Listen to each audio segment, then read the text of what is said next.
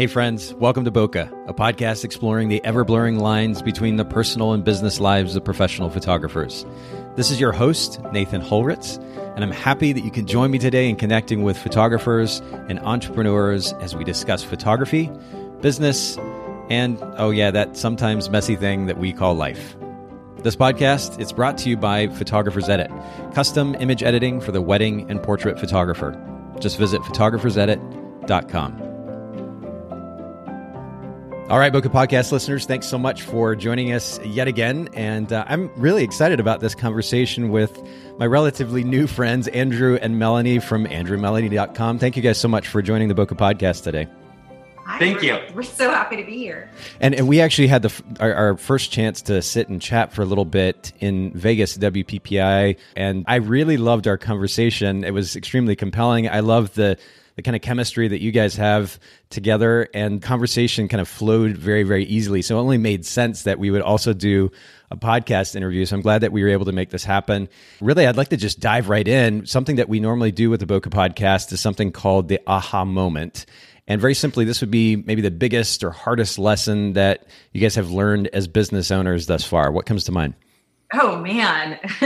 In the many years, or so many, I think, when we were thinking about this, I think maybe not the most aha moment, but the most transforming moment for me personally in our business was a couple of years ago. We had a couple who passed away really tragically right shortly after their wedding. Wow. And it was something that it really deeply affected Andy and I. And I think personally, on a personal level, it was the first time that I was really able to kind of embody and understand the value of what we do. So that incident just transformed how we approach business and kind of how we approach weddings. I think up until that time, I personally was running our business and, showing up at weddings with the focus of everything's so pretty and hopefully we can get some beautiful images. Not hopefully, but our focus was getting pretty images to maybe be published or for couples and also for blogs and things like that. And after that happened, it just did a 180 for us. So now I think our focus is not on, we don't really care if we are ever published again or ever featured on a blog. It's more, can we create really deeply meaningful images for our couples and something that is going to outlive us and outlive them. And play a significant role in the lives of their family and friends, right? I mean, the fact that you had captured those images of the two of them, and then again, family and friends had those images when this couple passed away. And that's just such a brutal thing to hear and so incredibly sad, but you were able to contribute to that with these beautiful images that you captured on the day. The significance of legacy, really, of the imagery that we're creating, that's so important. Andrew, anything to add to that? It was such a touching moment in that instance because they actually had a daughter. Oh, and wow. As soon as we found out, we printed albums, we printed prints, and we tracked down the family members, and we just had to make sure that daughter, she had those images for the rest of her life. Wow. How old was the daughter? 9. Goodness. Yeah. Wow. That's so tough. Well, it's a tough lesson. It's a kind of a somber lesson, but it's an important lesson and a good reminder for our listeners as well that yes, at the end of the day, what we do goes way beyond Instagram. It goes beyond Facebook and getting all those likes and getting published.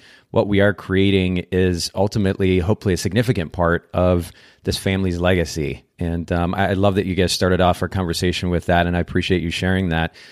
Maybe on a little bit lighter note, I'd love for our listeners to get to know you a little bit, though. As I mentioned earlier, I had such a great time in conversation with you. And you two have an interesting chemistry, and we're going to get into the background of your business here in just a little bit. But what's something kind of random that maybe most people don't know about you? So for me, I grew up on a deer farm in Michigan in the Midwest. So my whole life, I grew up on a deer farm, and that was in our backyard. Now, most people don't think about the notion of a deer farm. It's one thing to have a farm with cows or chickens or otherwise, yes. But a deer farm, what does that life look like? Is it so different from others? No, not really. We had 5 acres fenced in with a few deer in there, and they were our pets, and people stopped by all the time and brought their kids. It was my little petting zoo in the backyard.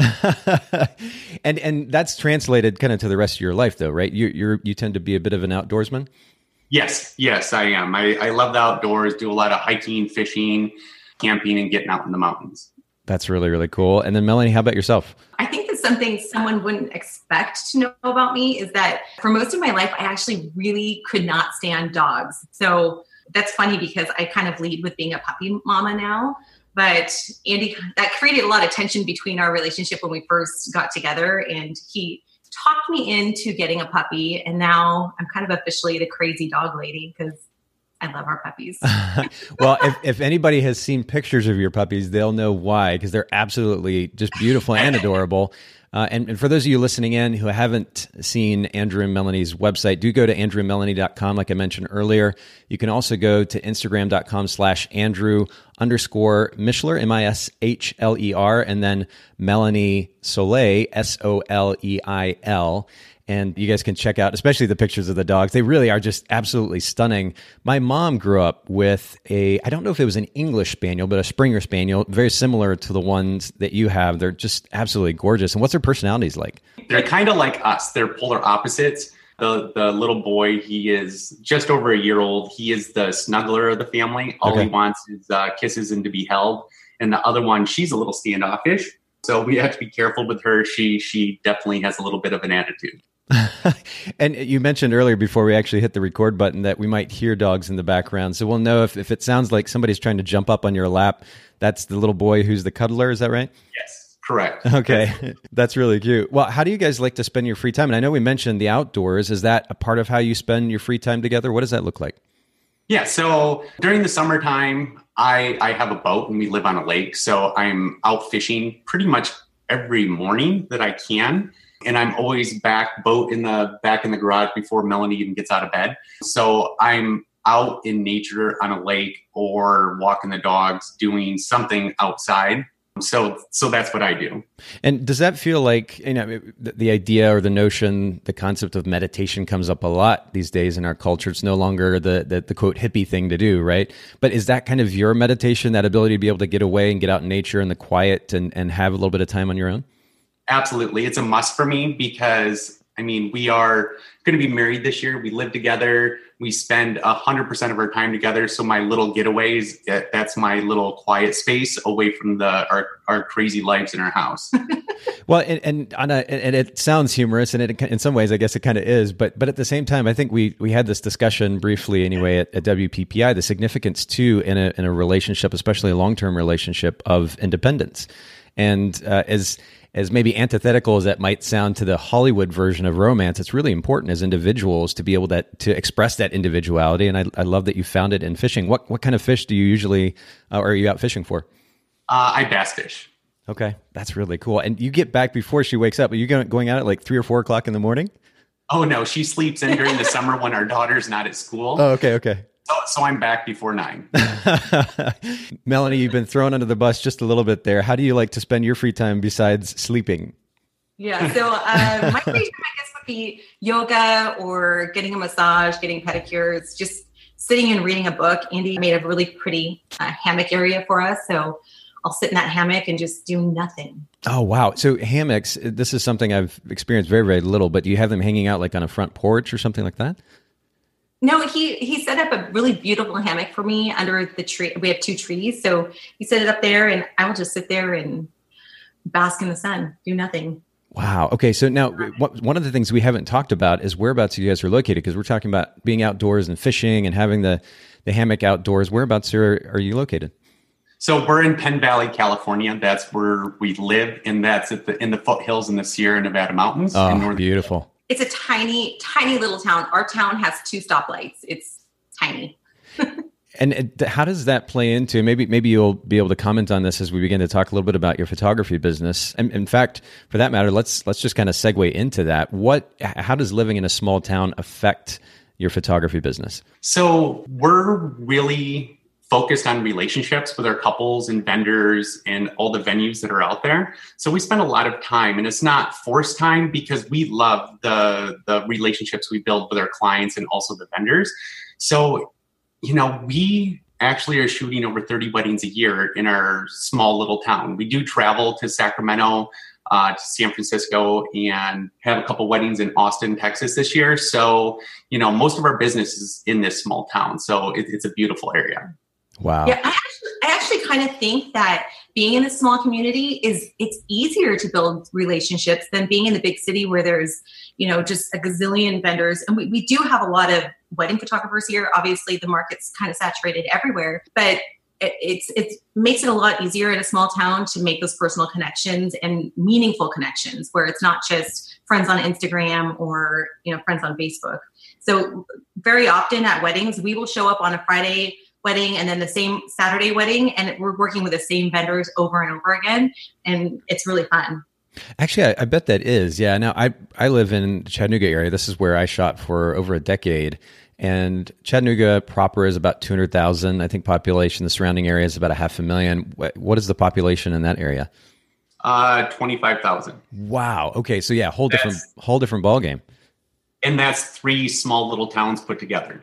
That's incredible. Okay. So back to the idea of relationships. I know personally, and this is something I've mentioned on the podcast before, but I found significant value in relationships, actually, particularly with one coordinator in town. We loved working with Taylor and then Morgan, who came along and ended up purchasing the business as well. And we had such a great chemistry with them. They were certainly the top end wedding coordinator, wedding planning solution in town as well. And yet they were also so excited about our brand that they were literally just driving thousands and thousands of dollars to our business. And literally to the point where they would actually come and sit during a wedding consultation. Taylor might call me up and say, hey, look, I've got this client. You need to meet them. I think they'll be a good fit for you.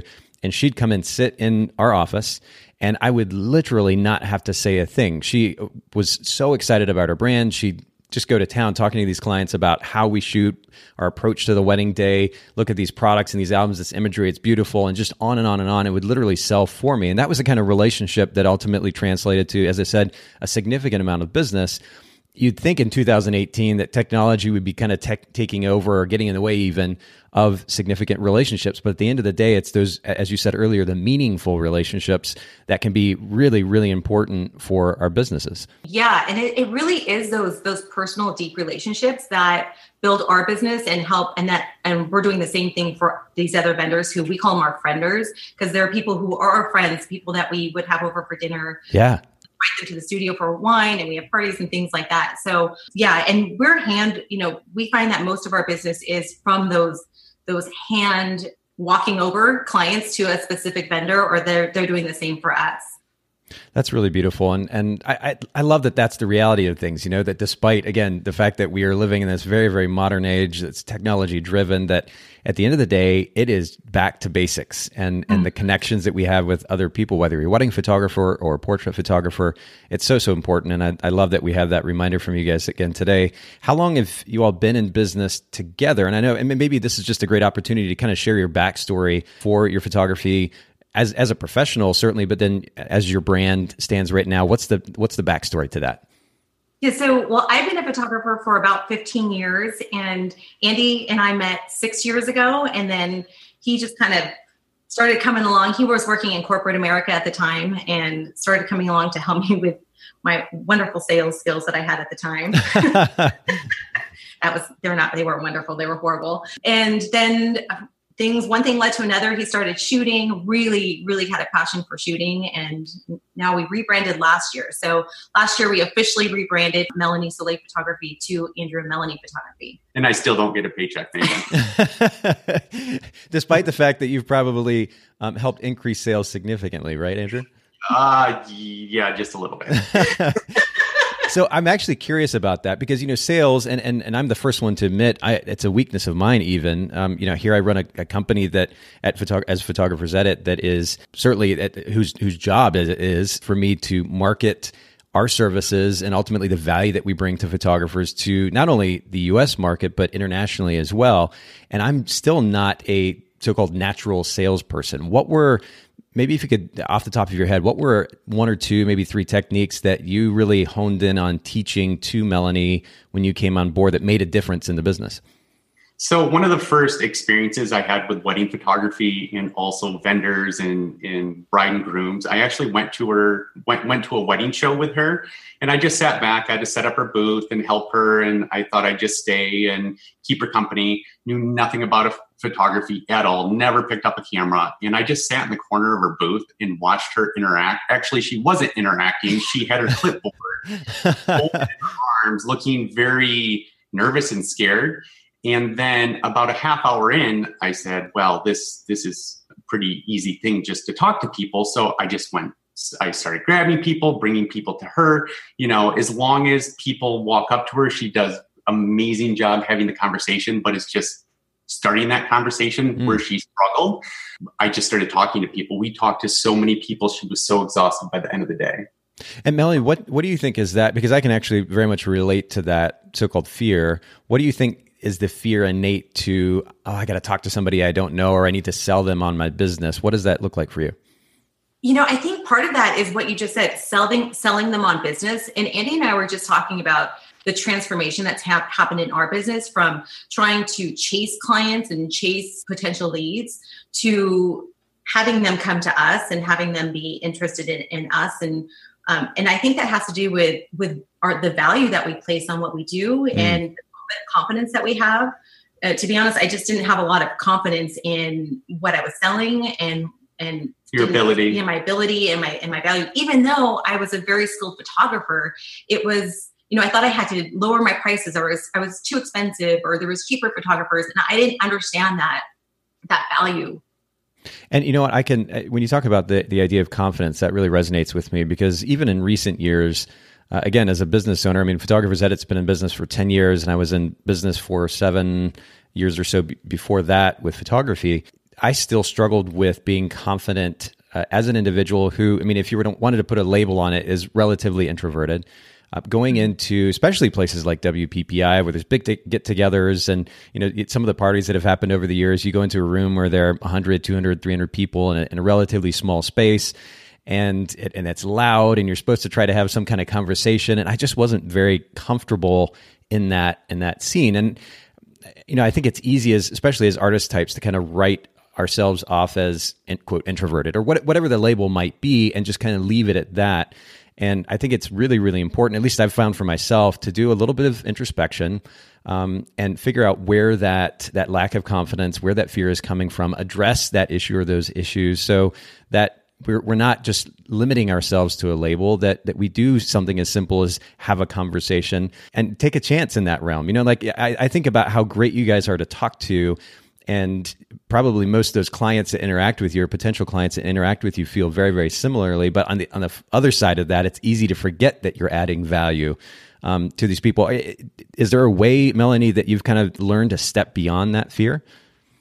Well, I think that I resonate a lot with what you say, because when we go to WPPI or any kind of event like that, I'm the person who would be, under the table or in the corner, and yeah. Andy's very social. But I think I learned that, it doesn't matter if I'm introverted. Everybody wants authentic connection. Everybody wants to be heard. Everyone wants to be understood. And our couples are planning one of the biggest events of their life.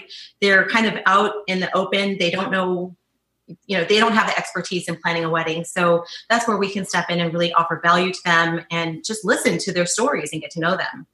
And I'm glad that you make that point. We'll move on to more about your photography business here in just a second, but I'm glad that you make that point about getting to know them, the significance of getting to know them, because I'm reminded, have been even just recently in conversation, of how much importance, even if the person that you're talking to isn't doing it consciously, at the end of the day, they themselves are certainly one of the most important people in their own lives, right? So if you simply make an effort to ask them questions about themselves, if you don't know anywhere else to go in the conversation, just ask them about themselves and then ask a follow-up question.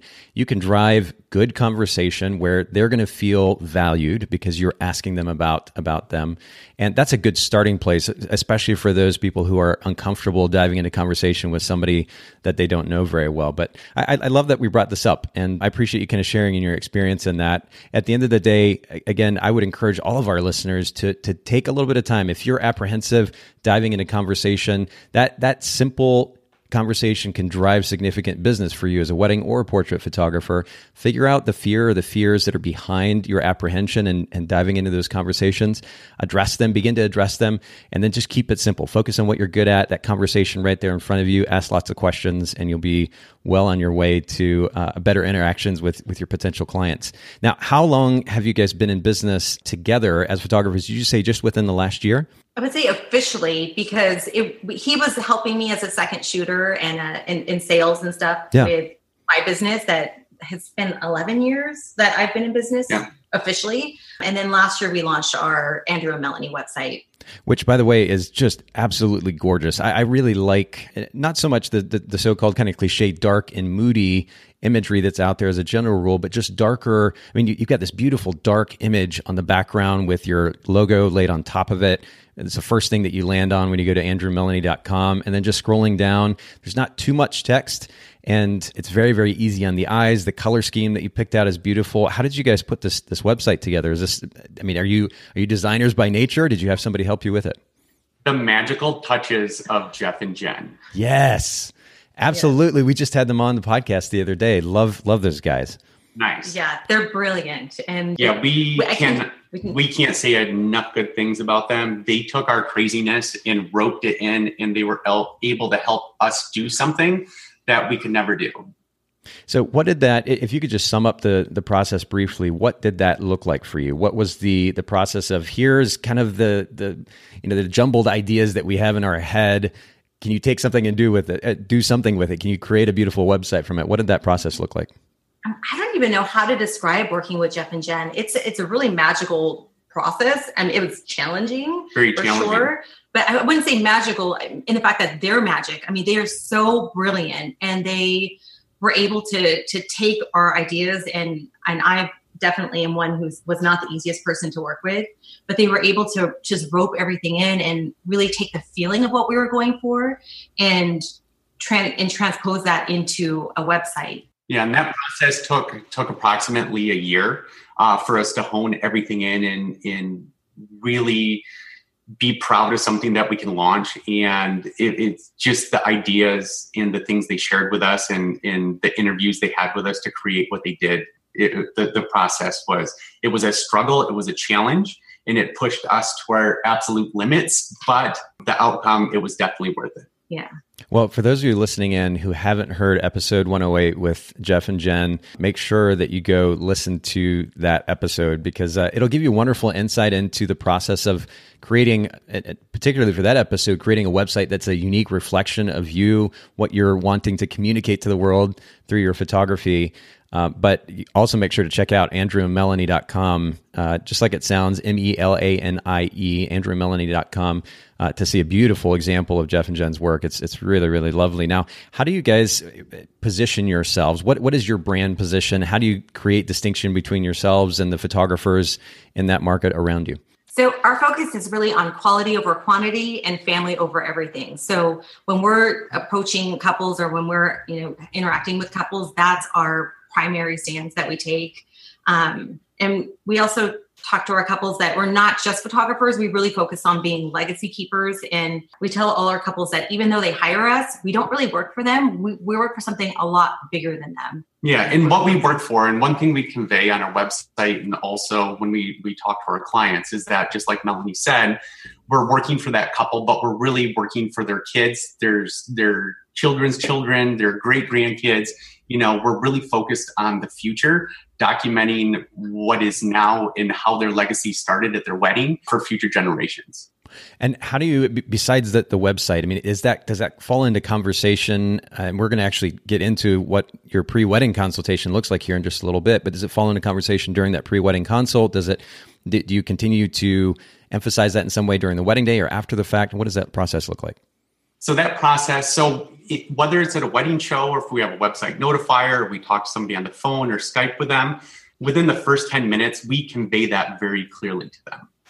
Yeah, and we have that kind of woven out through our whole brand. So from our meetings with them to even our gifts, like our welcome gifts that are they're very thoughtfully curated to kind of tie into that quality over quantity and family over everything. Everything's focused on that.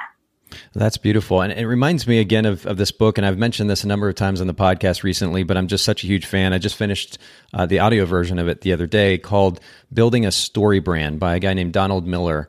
And one of the things that he emphasizes in that book is the significance of having a brand position that you can clearly communicate.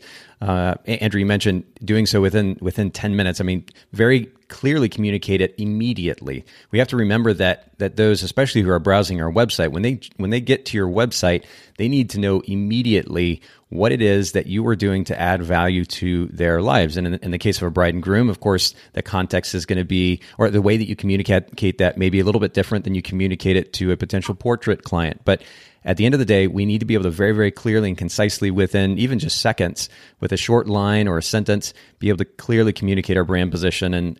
So I love that you guys have a very clear focus in that regard, and make sure that you're communicating it right away to the client. That's so important. There's so many photographers now, and obviously that's really an obvious fact. But at the end of the day, we have to figure out how we're going to create a unique experience that is going to differentiate us from other photographers, and how we can communicate that as clearly and concisely as possible. So if you haven't read that book or listened to that book, Building a Story Brand, I cannot recommend it enough. Now we're going to kind of transition into a slightly nerdy question, and I love this one, but I want to know what's in your gear bag. Maybe what's each of you a favorite camera body or a lens or accessory that you use on those wedding days? It may be easier to go through the things I don't have. Okay. That you have. But we shoot Canon, so Mark III, Mark IVs, 2 camera bodies in each bag. My favorite lens is my 85-1.2. It's like butter. It is just a magical lens. Love that thing. But the funny thing between us is that her gear bag and my gear bag, she is not allowed to touch my stuff. Okay. Now, this is a good segue into conversation a little bit about your personalities and even your chemistry as a relationship. I know that you even mentioned this on the website. You guys are very, very different. Your personalities are very different. So tell us how that translates to the way that you prep and maintain your gear. So I actually prep and maintain all the gear, but during weddings, Melanie has the habit of dropping things. Lenses, flashes, camera bodies, herself, she falls, trips. So when she asks to borrow things, she has to ask quite a few times for me to actually give something up. And Melanie, what is the piece of gear that, maybe we should ask it this way, what is the piece of gear that you drop the most? Would that translate to your favorite piece of gear as well? Maybe myself. Fair enough. Yeah. And enough said. But my favorite piece of gear is the 135. I got that lens last year, and it is not coming off my camera. I love it. What do you like about that, and how do you actually use that lens on the wedding day?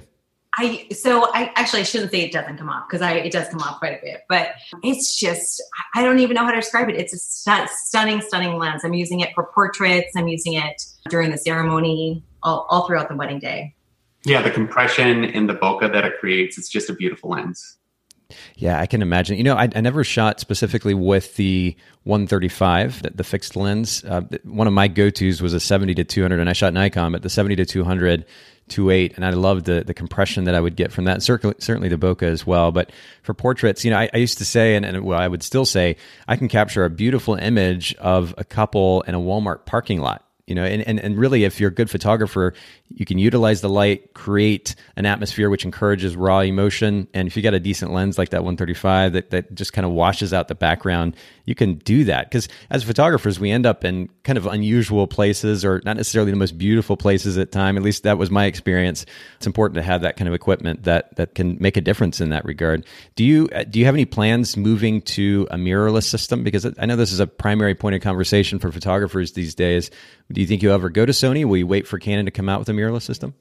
Right now, I shoot Fuji X-T1 also. Okay. I don't shoot it professionally, but it's on me wherever I go. But when the mirrorless system, when Canon releases theirs, that's equivalent to the 5D series with a full sensor, then we'll take a look at it. Yeah, and I know that there are rumors right now about that coming out, so maybe we'll see one this year. I'd love to kind of just transfer into the conversation about really our primary topic today, which is what centers around that pre-wedding consultation. I mentioned it earlier, and I'm excited about this topic because it's one that we haven't delved into in very much detail thus far. But I know, again, as a wedding photographer for over a decade, that a good pre-wedding consultation can really truly be the difference between being an average photographer and a really incredible photographer on that wedding day. And so maybe we can just start with the basics. We share, especially for our newer photographers that are listening in, what is the significance of that pre-wedding consult to begin with? Yeah, the pre-wedding consult is so very important. We think, and in our studio, we really see it as the foundation of setting up a successful wedding day and being able to capture the moments that we are wanting to capture on wedding day. It helps us to decrease our stress because we kind of have an idea and a layout of who's who and what's happening throughout the day. It helps us to increase our sales by setting expectations for our couples and for post-wedding, and also for adding extra hours, and really helps us to set up the scene for us to be able to create legacy moments and legacy photos for our couples. Well, and really, I guess we could sum what you described up as the significance of awareness, right? The awareness that it brings to us as photographers, because we can go into a wedding day with the assumption that we're going to be able to react quickly enough to a scenario or to any number of scenarios throughout that, the hours and hours of the wedding day, and make sure that we capture it. But awareness ahead of time makes all the difference in the world. And of course, encompassed in that process of developing awareness is very simply communication. And at the end of the day, a relationship, it's a close relationship with, whether it's a personal relationship or a client relationship, a close relationship with that person involves communication and making sure that all the details are shared and all the details are discussed, whatever the topic might be. And so that's really important. I know that the pre-wedding consultation that I used to carry out with our clients, if I think back to 1, 2, 3, I think it was 3.5 to 4 pages or so in length. How many, do you have a very, very long pre-wedding consultation? What does that look like?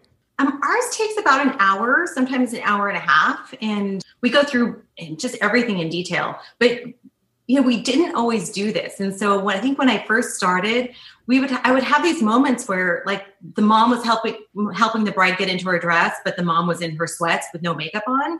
And for a long time, I would blame that on, the mom wasn't ready.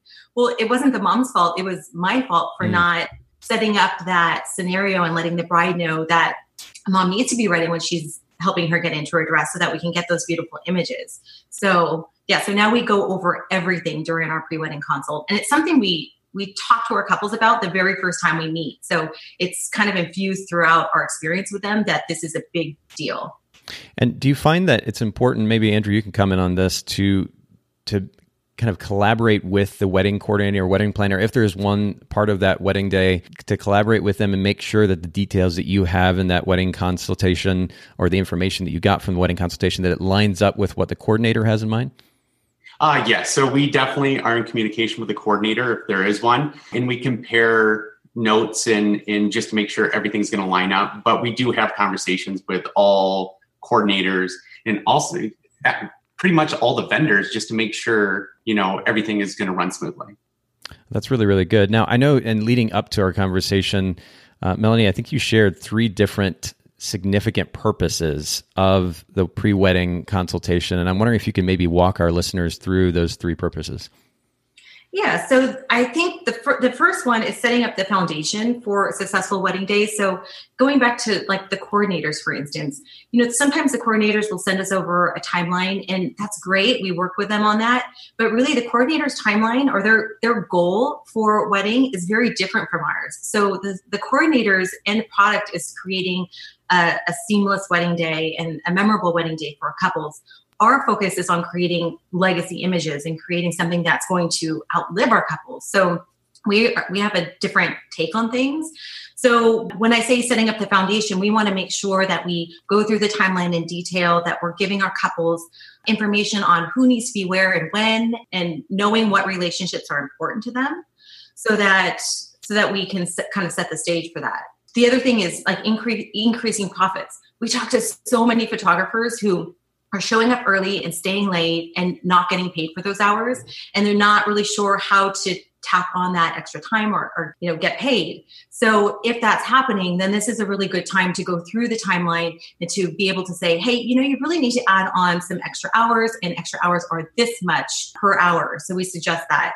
And then the other thing is to creating legacy images for our couples, which is we need to know, who's important to our couples. So what relationships are happening. We never want to be in a situation where we're saying, oh, let's get dad into the photos and dad just passed away. So those are kind of things that we're really, really focused on during that pre-wedding meeting.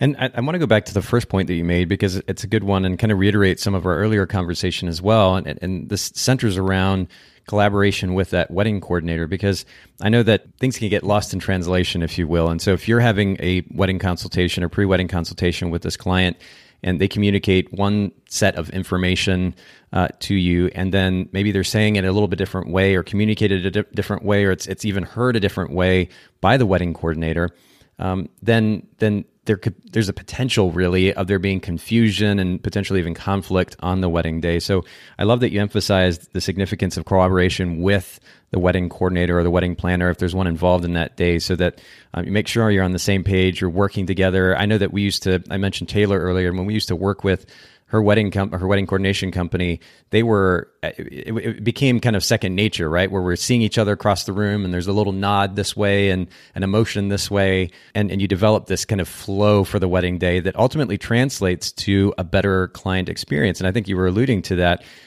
It's about the client in the end. And if we can create enough awareness on our end and then collaborate on that awareness with the wedding coordinator, then it just means a better experience for the client all around. Yes, so true. So that's very true.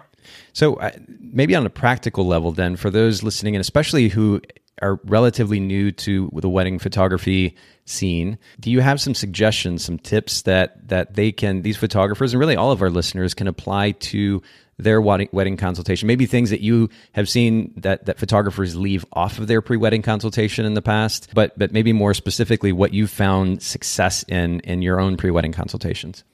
Yeah. So I think the very first thing is setting up the expectation. I was just talking to a photographer who was saying they couldn't get the timeline. They couldn't connect with the couple before the wedding, and we're really struggling with that. So I think by setting the expectation from the very first meeting that this consult is going to happen, the importance of it, and explaining what's going to go into it is the first step. And then, how far in advance of the wedding do you do that consultation? We do it 3 to 4 weeks ahead of time. So typically we use HoneyBook for our client management. So they will typically, or 30 days before the wedding, the questionnaire goes out to them, and that kind of starts the ball rolling for setting up the meeting. That's perfect. And so just simply letting them know, hey, we're going to do this consultation. And does that usually happen over the phone, or do you do it in person, combination of both? We always try to face-to-face with our couple, whether it is in person or Skype or FaceTime. We really value the connection point of seeing people's faces. So we try to Skype at the very least. And if we can't do that, it will be a phone call. That's great. Okay. Well, then maybe Andrew, you can take us to the next step. What's another tip for our listeners, how they can improve that pre-wedding consultation? Get to know your couple on a personal level. Know who's important at that wedding. Know who grandpa is, grandma is. Know the family dynamics. Know the diversity of the family. So at the end of the day, from our wedding, all our consultations, we want to show up on that wedding day as friends, not as hired help. We just don't want to be the photographer. We want to show up knowing the family and being interwoven with that family throughout the day. And it's one thing to sit and have a meeting, whether in person or virtually, and ask these questions that kind of dive into the details of the family dynamic, and it really is so important. But how do you then make those connections with faces? Is there a kind of a process that you go through to make sure that you know that this is so-and-so's grandfather, and this is the mother, and this is the father or the brother, the sister or the friend, whatever it may be? How do you make those connections? So when we show up on wedding day, I talk to everyone. So I just say, what's your name? Who are you? And we have, so during the consult, what we do is we create like a family tree. So sometimes I know a lot of photographers will say, oh, send over a list of who you want photos with. Well, if our client sends over that list, I don't know. I can't differentiate who's who and how those relationships are important to them. So we go in with a family tree. I know grandma's name is Jane and grandpa is so-and-so. So when we show up, we kind of put those puzzle pieces together, and then we're able to call mom by her name and grandma by her name throughout the day. One step further also, we know how long grandma and grandpa's been married. We know how long mom and dad's been married. So we ask personal levels, questions about their family. And then with this information, you talked about the family tree. Is that something that you designed yourself, that there's this layout that you've created that you fill that information in? Is this something that HoneyBook has on their website? No, I actually make it. And if you saw the way I put the family tree together, it's completely illogical to everyone else except for us.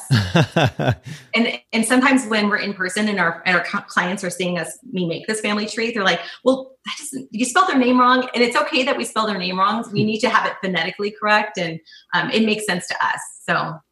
Well, I like the creativity innate to that. It kind of reminds me actually of the idea of mind mapping and the significant role that mind mapping can actually play in memory. So this might be a really helpful tool for listeners. And to Melanie's point, you can create your own beautiful family tree, whatever that might look like. But I think that's a great tip. Melanie, maybe you can take us to a third tip. One thing is, don't give away time. So if you're going through a timeline with your couples and you see that, maybe they have 6 hours or 7 hours and they really need more, don't just give away your time. So take the time to teach your clients how to value you by adding that extra time, suggesting it. Something that we do is if our couples book time 3 weeks before the wedding, or I'm sorry, it's not 3 weeks, it's 10 days before the wedding, then it's a certain rate. And if things go long on wedding day, then it's a higher rate. So that's one way to kind of increase profits.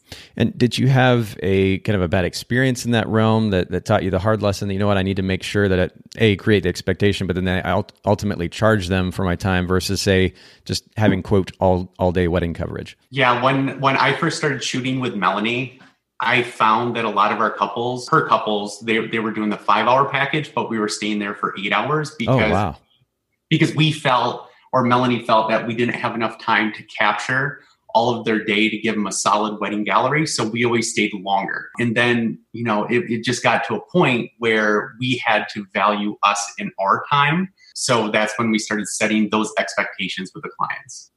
That's really, really good. And so then do you normally charge kind of a flat rate for a certain number of hours up front, and then it's just a la carte after that?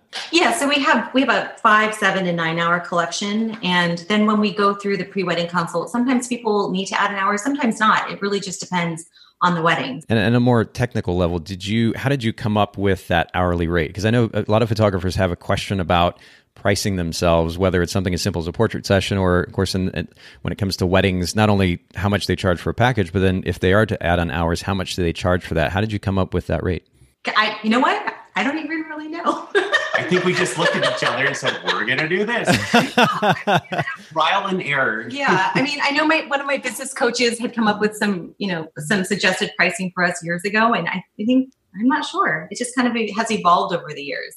Well, I love the fact that you're at least making the proactive effort to do that, because I know, as again a wedding photographer for so long, I know that I got into days that were easily 10 hours, but then 12, maybe even 14 hours in length, and you're absolutely drained at the end of it. And while we were charging quite a bit of a premium up front, upwards of $7,000 to $10,000 toward the end, that's still time, and our time is worth something, and it's important to keep that in mind as business owners. So I love that you guys are making that point in not only your consultation but your business ultimately. Maybe you can throw in a last tip for our listeners and what they should consider in developing a good pre-wedding consultation.